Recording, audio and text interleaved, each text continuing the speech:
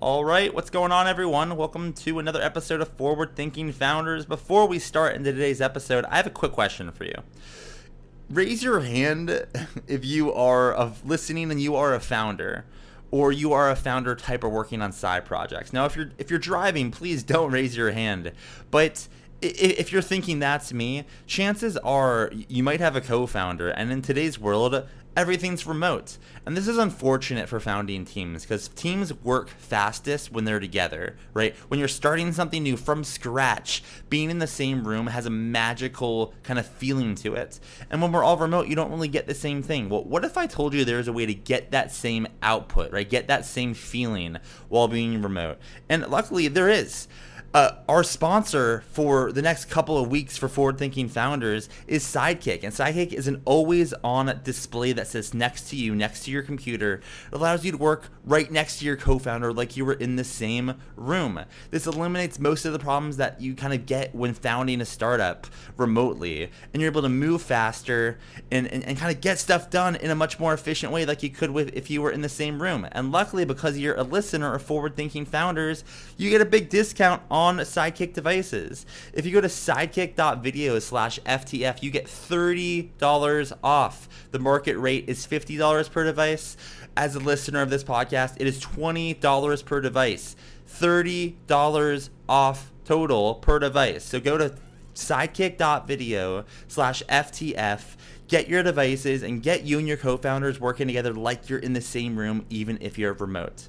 Hope you enjoy it.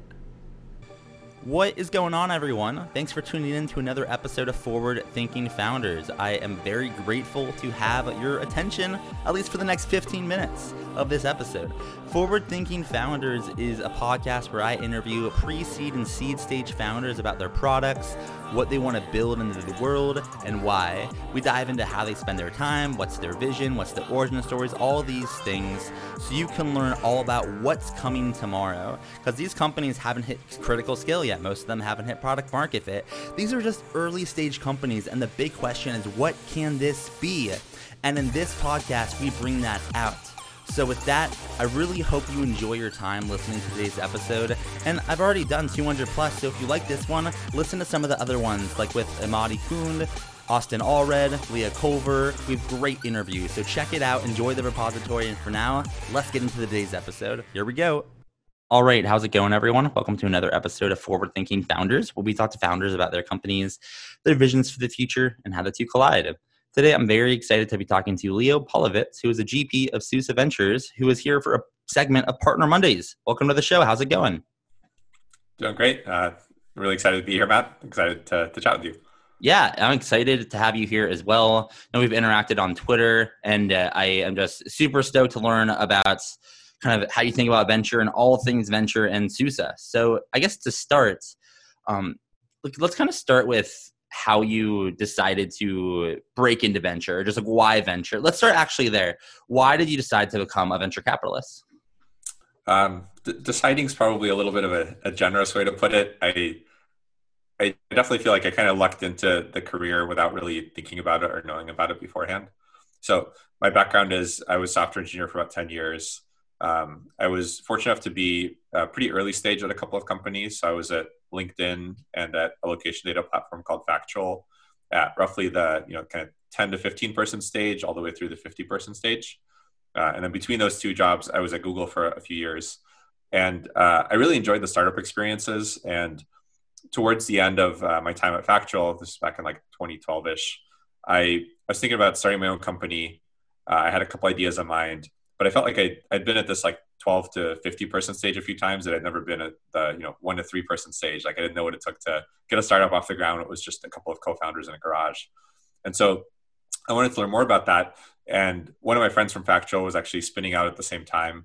And she approached me and basically said, hey, like me and a few other people, we're angel investors. We're thinking of starting a venture fund. We want somebody on the tech side to do tech due diligence as we look at companies and to see if like they're sort of, technologically sound. And I thought to myself, oh, this is great. Like, it's a kind of a unique opportunity. I'd never thought about the investing side, but I could do this for a year or two. I could meet a lot of founders at that like 2 to 3 person stage that is mysterious to me. And then that'll give me a lot of knowledge and lessons that I can apply when I start my own company. And so I thought I'd do venture for like a year or two. and instead really, really quickly like fell in love with the job. I actually ended up not doing much on the technical side. On the diligence side, I became just like a kind of a generalist VC pretty quickly. And so, now I've been at Susa for almost 8 years. We're in our third fund. It's a $90 million fund. And, it's been a really good experience. And I think the decision was for me to stay here versus going back to a startup was I felt like building a fund is actually a little bit like building a startup.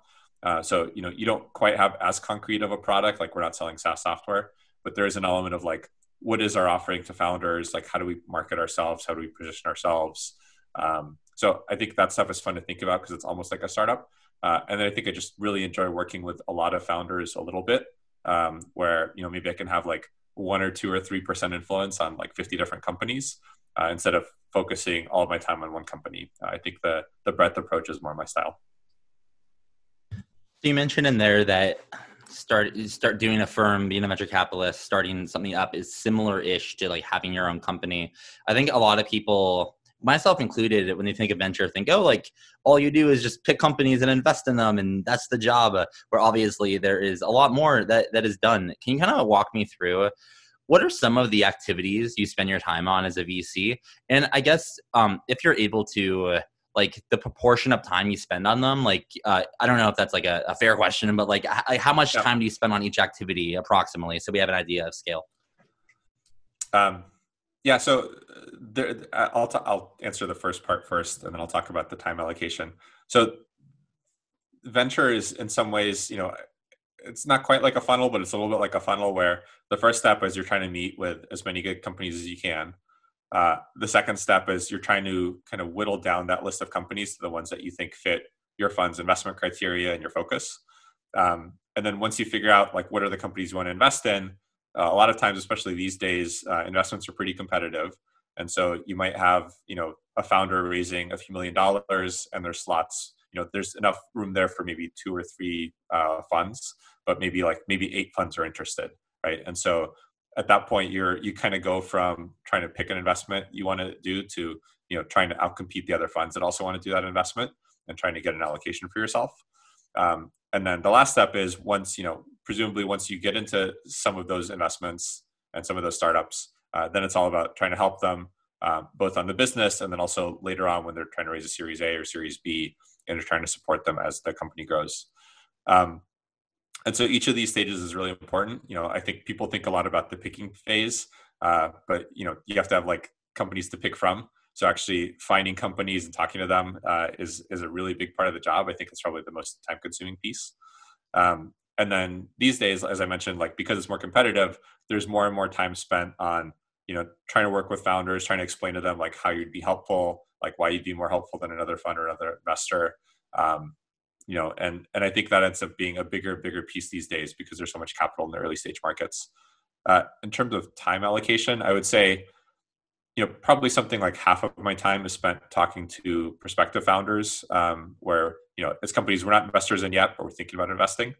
And maybe about a quarter or a third of the time is spent with founders where we already work with them.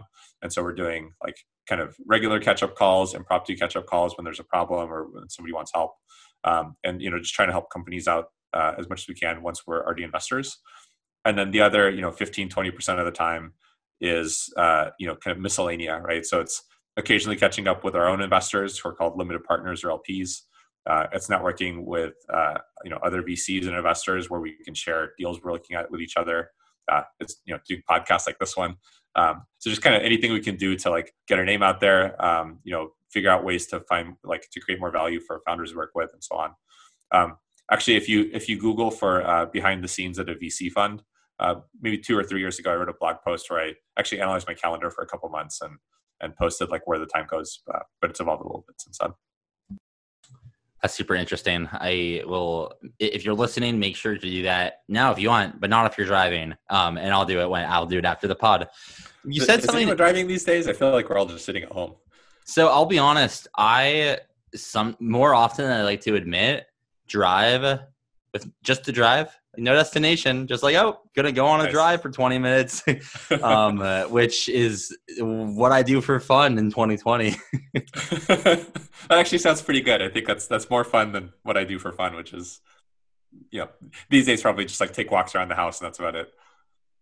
Well, see, I don't even have, I can't even walk around my house because I have a 1 bedroom apartment and I'm living with someone else. So it's like, I need to leave. And luckily we have a nice pool, which I like sometimes take a dip. I'm like kind of finding, uh, I guess I'm getting used to things. I don't know. It's just crazy times, which is actually, let's kind of talk about it. Let's talk about, like, not talk about how hard things are, etc. But like the market changed, right? Like when you're an investor, you're looking at timing, you're looking at market, and like the market changed. Not the VC landscape, but just like the market. Like we're all online, consumer is different, all that stuff. How do you think about companies now with the COVID being a thing versus companies before COVID? Like how did COVID impact your investing kind of career or your investing activities? It's been interesting. I mean, we're now, I would say almost 6 months into the sheltering in place, or 5, 6 months in. And I think for the first month, it was super hectic. I think every founder was trying to raise, whether they had just raised or they were going to raise in 3 months or they were going to raise now. Everyone's trying to raise now because they thought things might get a lot worse. And then it kind of quieted down for a month or two. And then I think actually the summer's just been at fever pitch, like it's just been as active as I've ever seen, which has really surprised me because it feels like there's definitely a disconnect between like the stock market and the venture market and then the economy and kind of people's day-to-day lives, including my own. So it's been surreal to see that. I would say like our investment strategy hasn't changed too much. We actually started out distributed as a fund. So, for the last few years, we've been in an office in SF, but for the first few years of Susa Ventures, we were split between New York and SF and LA. And so we were pretty used to meeting founders over phone calls or video calls, but maybe not in person. Um, so that part hasn't been a terribly difficult adjustment. I think the one thing we're thinking about a lot more is like how companies look near term and what their opportunities are given COVID. And so on the venture side, a lot of times you're thinking about, is this a big idea? Can it be a huge company, in 6 or 8 or 10 years? And usually if the answers to those questions are yes, then like the near term also looks promising because, the company makes progress towards a big idea. The more progress they make, the more, the more likely that it is a Series A, a Series B, grow the team. These days, I think COVID has changed that because now there's ideas that maybe in 10 years, like they look great, but in the next 1 year or 2 years, there's like very little progress they can make, right? So like, for example, anything in person, maybe it's a fantastic idea for 10 years from now, but if in the next year, like nobody's meeting in person, like your company's just not going to be able to make any meaningful progress. So we're thinking a lot about, whether COVID is like impacting companies we're looking at positively or negatively. And I think it's probably a question in pretty much every pitch meeting of just like, how does the next year look for you? And then versus how might the next 5 years look for you once a lot of the COVID side effects pass. It was really interesting just like the month after, like, after sheltering in place, and like everyone was just kind of wondering what's going to happen. It got kind of dark and now it's more active than usual. Do you have any thesis on why this summer is just a fundraising spree? Is it that like there's more money in the market with like, solo GPs and stuff like that? But like why is it so active when like maybe it shouldn't be? I don't know. Like what's your theory there? Yeah, these are definitely theories, but a couple of the theories I have is like one, I mean, VCs have historically just like they've been raising a lot over the last few years for their funds, and so I think there's a lot of capital like waiting to be deployed. And I think part of what happened is a lot of VCs I know did take March or maybe April off to like focus on their portfolio, maybe step back, figure out their new investment strategy if they wanted to change it. But I think enough VCs didn't that, when people kind of looked back up, in late May, they were like, oh man, like the market's not slowing down. Like it's just, it's starting to just like keep going without me. Like I better keep participating. So I think there is pressure to participate on funds and they all have a lot of capital, or a lot of them have a lot of capital sitting on the sidelines. So I think there's pressure from that side. The other thing I've seen at seed stage is what I've seen at the next round, like the Series A firms, some of them are comfortable writing big checks, like $10, $15 million checks to companies, even if they haven't met the founders in person. But a lot of firms are not that comfortable with it because they haven't done it before. And so they're very used to like meeting in person, flying out to a founder if they need to. And so those firms, they're struggling to write $15 million checks. And the sense I get is a lot of them feel like, well, $15 million is hard, a hard investment to make over a Zoom call. But what if I could do this over, what if instead I did like 10 $1 million checks at seed? And so we're seeing a lot of Series A firms come down to like seed stage and do a lot of smaller checks because they feel like, well, we could still appear active and like we can, keep investing, but we're not putting as much capital at risk when like we haven't met the founder in person. So I think those are maybe two factors contributing to the pace of activity right now. That's very interesting. I would not have thought of that, but it makes a lot of sense for sure.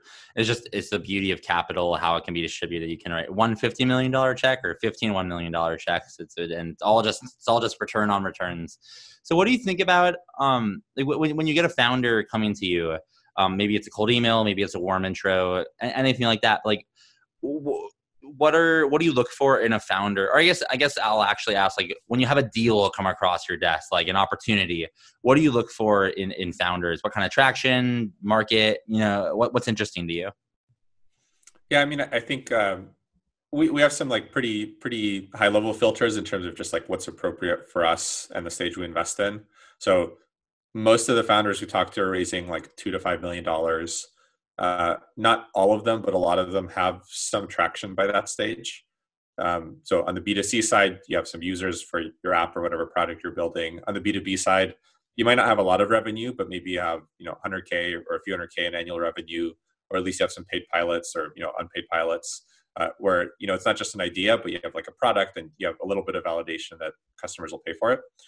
We're also focused on like US and Canada and not really outside of that. And so for a lot of deals that we will come across our desk, they're easy to filter out because it's like, well, we're just not a fit because, we focus on the $2 to $5 million rounds and this company is raising 1 or they're raising 10, or maybe they're not in a country that we work in. So that's probably the first step and the quickest step. And then after that, we're looking at, I would say like some of the signals that we find really interesting are, one, and I think most VCs would say this, but like, is this a big market? Is it a big idea? I think we've learned over time that our best investments are ones where like, even from day one, like there was a really big vision, there's a big opportunity. I think it's easier to build a big company with that as a basis versus starting small and then maybe expanding over time in terms of your vision. We like to see founder market fit. And what that means is like whatever it is that the founder's working on, it's an area that they kind of know about and have some experience in. So if you're like selling software to power plants or energy companies, if you've never talked to one before and you've never worked in that space, you might still figure it out, but it's going to just take you a lot more like rookie mistakes and time to figure that out than somebody that has worked in those industries before. So we do like to see that sort of domain experience from the founder and whatever they're working on. And then I would say maybe a third thing we look for, and I've really come around on this because I didn't like it at first as an engineer, is like ability to pitch well. And so as an engineer, I think I came into VC feeling like everything should be a meritocracy. If it's a good idea, like that's what should get funded. What I've grown to appreciate over time is pitching ability really matters because the founder ends up pitching, their future employees, their investors, their customers, maybe press, and you have to be really good at selling the vision, like getting people excited about what you're building, getting them motivated to work with you or for you. And if you can't do that, it's really hard to build a big company. And so that's another element that we really like to see. How do you evaluate salesmanship or charisma? That kind of the last piece that you mentioned. Is it a feeling, or are there kind of check boxes that if they check off these check boxes, that they're able to pitch, they're able to sell? Yeah, it's a good question, and I think part of it is a feeling, and people have mentioned this litmus test of like, well, would I work for this person, or would I like recommend someone else work for this person?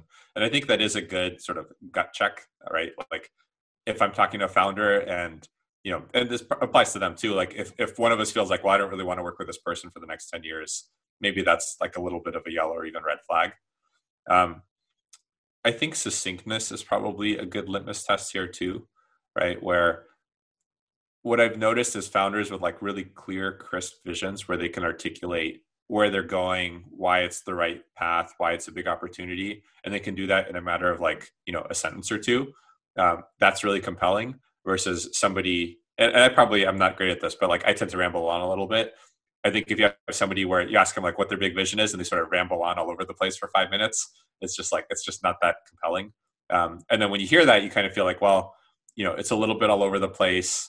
And I wonder if like this person would be good at, convincing employees to join too, if they're sort of like don't have this like really crisp, clear vision that they can articulate well. Definitely makes sense. I was absolutely a rambler for a large part of my tech career, and still sometimes am. But I do. It is important to figure out, because if ramblers, they ramble, versus like you can keep it tight. You can communicate a vision in a couple of sentences, and you're on your way. How do you? Yeah. And maybe really quickly, I would say like I think it's similar with pitch decks too, because I see a lot of pitch decks where it's like 20 slides, and each slide is like 2 paragraphs of tiny font text, and you can. Like those are actually like really hard to get through, because it ends up being, it's effectively like a 15-page essay spread across 20 slides. But a lot of times like the pitch decks to get investors and, and like investors excited, but also like where investors see the most opportunity is, it's like 10 slides. There's like 5 words on each slide, and you read those 5 words and you read the 10 slides, and then you walk away from the pitch deck being like, holy shit, this feels like the future, or like, I'm so convinced that this is like the right path to building whatever the company's building. And so I think that like succinctness can be really powerful. And one more question on that point, because it's almost personal, because like this is something I've worked on and still am working on. And I know many people are like, do you have any like tips, or when a founder pitches you and you hear one is rambling, one's tight, are you able to kind of like give any tips or notice how someone can potentially tighten things up or improve the pitch or improve a sentence? I would say I think practicing with lay people is good, right? Because I would say like I look at enough companies where even if somebody's like a little bit all over the place, I'm usually familiar enough with like whatever space they're talking about that I can kind of follow the conversation. Maybe I have like good reference points to get a sense of what they're talking about.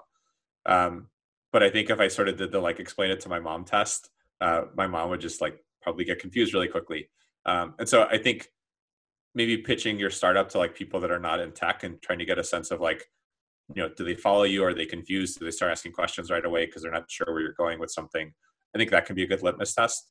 I think time boxing is another one, right? Which is like, it's very easy to have like a 30-minute pitch because you just ramble on for a long time. And then hopefully you over time convey whatever information you wanted to convey. I think it's much harder to do something that's, like a demo day pitch of 5 minutes or an elevator pitch of like 30 seconds. And so, especially for the shorter pitches, the more you can rehearse, like, here's a good 10, 20-second version of my pitch, or here's a good like 3-minute overview. Like because of the time constraint, you have to be tight and focused. And so I think having a kind of a well-rehearsed, semi-prepared, like short version of your pitch can be really good for being succinct and being like not rambling around. I will say last year, when we were in Jason Calacanis' accelerator, he made us pitch in front of like 6 investors. We had like a 3-minute, no, it was like a 2-minute timer and then 3 minutes for Q&A. And it just, the reason is exactly what you're saying. Like you, and then like if you went over, there was like a buzz or something. It was great. Like it forced you to be tight. And it kind of goes into what you're saying. And the QA is interesting too, because if you think about it, like, if we had like 3 hours for questions, I would just ask you like every single question I could think of. But if we have, 20 minutes or 10 minutes or 5 minutes or, something like that, I'm really forced to like prioritize like what's important. Right. And so I'm going to try to think about like, well, what are like the 4 questions that really matter? And like, these are the things I really need to know the answers to. But I think when you're pitching, it's the opposite, right? Where you're thinking about like, what are the 2 or 3 or 4 things that really matter to the audience? And I just want to make sure I communicate those clearly and quickly, and sort of with like as much force as possible. And then hopefully that speaks for itself. Yeah, that makes sense. How do you what gets you over the edge when looking at investments? Because you look at like dozens, maybe hundreds. Like I don't know, like you look at tons of deals, and if I had to guess, there's like right now, I would even say right now you have 10, 20, 30 that you're looking at, but there's only one can get you over the edge and like, you know what, like, let's do this one, write the check. Is there certain things that get you over the edge when figuring out who to invest in out of like 20 smart founders. Like, how do you think about that? That almost like in some ways emotional decision at the very end of it all. Yeah, this is a tough question to answer. It definitely, it's for lack of a better word, it's like idiosyncratic. So there's not like a formula where, like I talked about, wanting a big vision and founder market fit and all these things, but it's not really a formula, right? Because sometimes we meet people with a big vision and we sort of listen to it. We're like, well, it's a big vision, but maybe it's a space we don't know, or maybe like, this is a big vision, but we think this other competitor actually has a better approach to it. So it ends up being very like idiosyncratic and specific to the company. But I would say usually the company has like some superpower, right? So they might not be good at everything, but maybe like, it's one of the best engineering technical leaders we've met in the last 6 months. Or maybe the CEO is just like incredibly good at selling and, like has this like bold, audacious vision. And we think they're going to be like amazing at recruiting. Or maybe it's, sometimes it's more industry or sector specific, right? Or maybe it's like, we've seen 20 companies in this space. We think it's like pretty crowded. None of the 20 companies stood out, but this 21st one, like they have a really clever approach and we're starting to see it working. And so we get excited about that. But so usually there's like one or two things that get us really excited, even if other areas are not as mature or not as polished. And a couple more questions for you. What is one thing that when founders pitch you or just reach out to you, you interact with them, what do you wish more founders knew? Or what do you wish more founders like understood about venture capital to like maybe shoot themselves in the foot like a little less often, just based on not knowing something? I don't know if there's anything specific that sticks out. I would say like as a high level principle, I think some founders are like, they're trying to sort of like play the system, or they're trying to pitch the way that they think they're expected to pitch versus just trying to explain the business, right? So I'll see people, try to create pressure where they say like, oh, like I'm in late stages with a few funds, like, they're about to give me term sheets. They'll name the funds. I think they're trying to create like FOMO with investors. But that usually doesn't work unless it's like, unless it's really backed up with data, because investors know each other. And so if you say like, hey, you're about to get a term sheet from Sequoia, it's not that hard for me to text someone at Sequoia and be like, are you talking to this company? Or are you going to give them a term sheet? And if Sequoia says, I've never met them, or, yeah, we talked to them once, but like, it's too early for us, I think that the founder loses quite a bit of credibility. But I think another example is like, founders pitching like a growth rate that they think they're going to hit that looks really unrealistic because they think it's what the investor wants to see. And like, what I really want to see is like, here are some numbers you think you can hit, and like you have a good plan for them. And I'd rather see that than like, you multiply the numbers by 10 and it looks more impressive, but then when we dig in, it doesn't really make sense. So I would say like, I think that's the biggest thing of like people pitching with like people saying what they think investors want to hear versus just trying to like communicate why the business is compelling from their perspective. You actually brought us something there, which is I've actually don't know much about, which is like how funds interact with each other. Because in some ways, funds, like you mentioned in the earlier conversation, like funds compete. Like if there's 3 slots in a seed round, 8 funds went in, like you're competing. At the same time, though, funds send deals to each other. Funds send deals upstream. So can you just kind of explain to me? Because I honestly don't know. Are funds competitors? Are they not? Is it like friendly competition? You send deals to you ping Sequoia. Like, why would you want to tell? Can you kind of explain that to me? Because I don't know much about that. Yeah, I would say it's at a given stage, it's usually co-opetition. So it's a little bit of a mix of collaboration and competition, but it's also, it really varies based on check size. So, to break it down, like let's say a typical seed round these days is, in Silicon Valley is like $3 million. And we will write checks that are 1.5 million. So maybe we're doing like a third or half of the round. So in terms of like sharing deals, if some other fund writes like $2.5 million checks, we'll basically never work with them because there's not enough room for both of us in the round. So if they're in, we're not, and vice versa. And so we're like, we'll rarely collaborate. We'll rarely reach out to them in terms of like looking at something together. If the other fund writes like $1 million checks, then, it's a little bit tight, but like we can both fit into a round. And so we'll often be like, oh, I saw on LinkedIn you're connected to the founder. Are you talking to them? Or maybe the founder even said like they're talking to you. Do you want to compare notes? And there, the reasoning is like, can we compare notes? Can we each make decisions faster? Maybe there's a chance for us to work together and like, both co-invest in the round. And then with smaller investors, it's a lot easier to work together, right? So, we write $1 million checks. We're often looking for like kind of small value add funds that write 200K checks, but can pitch in some area where we don't know how to help in, right? Or maybe angels that can do the same thing. And so there's a lot of collaboration, which is angels, they write a 25K check or something, and they want a bigger seed fund to like set good terms and like be the kind of the point person on the investment for the founder. The one that's like talking to the founder maybe like every couple of weeks on a regular basis, whereas the angel investor might be checking in, more sporadically. Or there's like a smaller fund often has that same thing where they can write a small check, but it's not enough to catalyze the round. So they want somebody to help them catalyze the round. So in those cases, there's a lot of sharing and collaboration. That makes sense. I have one more, and then we'll wrap it up. And this is like a very specific one. I don't know if you're able to answer because things move so quickly. But you just said like a typical seed round, or like typical seed round in SF is $3 million. I have like, and obviously some will be 2, some 4, some 1. But like, can you kind of like help me understand if the typical seed round is $3 million? Isn't that mean they're like diluting their company like a pretty heavy amount in the beginning if they're not raising like a $15 million valuation? Or I guess let me like change the question and make it a little more like, the question is, when you're fundraising and you're a founder and you're raising a seed round, how much should a founder expect to dilute or sell in that seed round? That's probably a better way to phrase the question, depending on how much you want to raise. I would say most rounds at seed are probably 20 to 25% dilution. There's usually a minority that are under 20% and a minority that are maybe like 25 to 30. But I'd probably guess like 80, 90% are in that like 20, 25% range. And so, for a $3 million round, you're probably looking at like somewhere between like 11 and $16 million post-money valuation.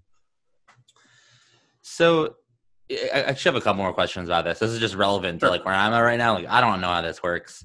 So if you're selling, let's say 25%, if you're selling 25% of your company at the seed round, and you're for like, let's say everything just works. It's just everything's working out for the A round. Let's say you sell like another 25%. If you're supposed to raise like seed A, B, C, D, down the line, and then the IPO, how is it possible there's like enough room to raise an E round or something? Or if you're selling a quarter in seed, can you kind of just like describe how that works and how there's enough room for these later rounds, which is way more capital? Yeah, absolutely. So I'll caveat with saying I have a lot of experience at like seed, Series A, and then, sort of the later stage you get, the fewer companies we have that have gotten to that level. So I think like, Series F, maybe we have like one company that's gotten there.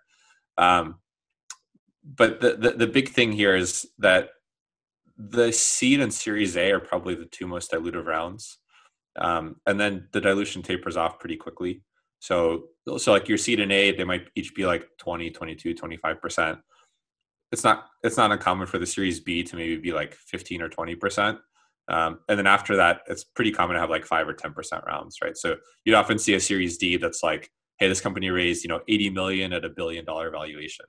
And so they got a ton of money, but it was like 8% dilution. And then the other component is every time you raise money, it dilutes the previous investors. And so sometimes they have the pro rata right that lets them like kind of buy up at new price to avoid that dilution. But sometimes they don't, or sometimes even if they have that right, they can't afford it because they're a smaller fund. So over time, a seed fund might buy 25%, a seed fund might buy like 10% at seed. And then at Series A, there's some dilution from a Series A investor, but the seed fund can sort of afford to like, buy back that dilution. But at like a Series B or C, that seed fund starts just getting diluted because, they can't afford to invest at like a $600 million valuation or a $2 billion valuation. So their stake might go from 10% to 9 to 8 to 7 over time. And the reason why a seed fund is like cool with that is that the value of the whole pie is getting bigger. So the value of the company is growing. So they want to exit. So although they own 5% instead of 10, that 5% is worth $80 billion or $80 million or whatever. That's kind of how that works out. Yeah, exactly. Yeah. So initially, like, I mean, for simple math, we might invest like $1 million for 10% at a $10 million valuation. And then the company raises, let's say 10 million at like, a $50 million valuation later on. And so we'll pay like an extra $1 million to avoid dilution or something along those lines. But then later on, if they raise at like 200 million, 400 million, we can't really afford to do pro rata at that point. But, so now instead of owning, 10% of a $10 million company at seed or 10% of a $50 million company at Series A, we might own like 7%, but it's of a $1 billion company. And so that initial $1 million investment and maybe that $1 million follow-on investment is now worth like 60 or 70 million on paper. Yeah, that makes sense. Cool. Well, I learned something. For some reason, I thought that as you go down the round, like Series C, the D round, you're more dilutive than the seed round or A round, but it's actually the opposite because you're more proven. Why would you dilute more? There's more data to look off of. So it makes a lot of sense. And then I guess last question. Yeah. Also, just like I think the more momentum you have, like the easier it is to raise money, right? Because you're no longer selling a vision. Like in some ways, I find it really incredible in a good way that somebody with a good team and a great idea can go raise like $2 million before they do anything, right? Which is that's kind of a crazy amount of money. I think that's more than like the lifetime earnings of a typical person. And you're doing that not because you have revenue, but because someone says, well, there's a 1% chance you could be a $2 billion company, and so I would invest at like a $10 million valuation today or a $6 million valuation today because like that expected value calculation makes sense for me. But as you get to later stages, a Series C company might have like $30 million in revenue, and they have a lot of options. In terms of like even if they don't raise funding, maybe they're close to break even and they don't really need it. And so I think that gives them negotiating power.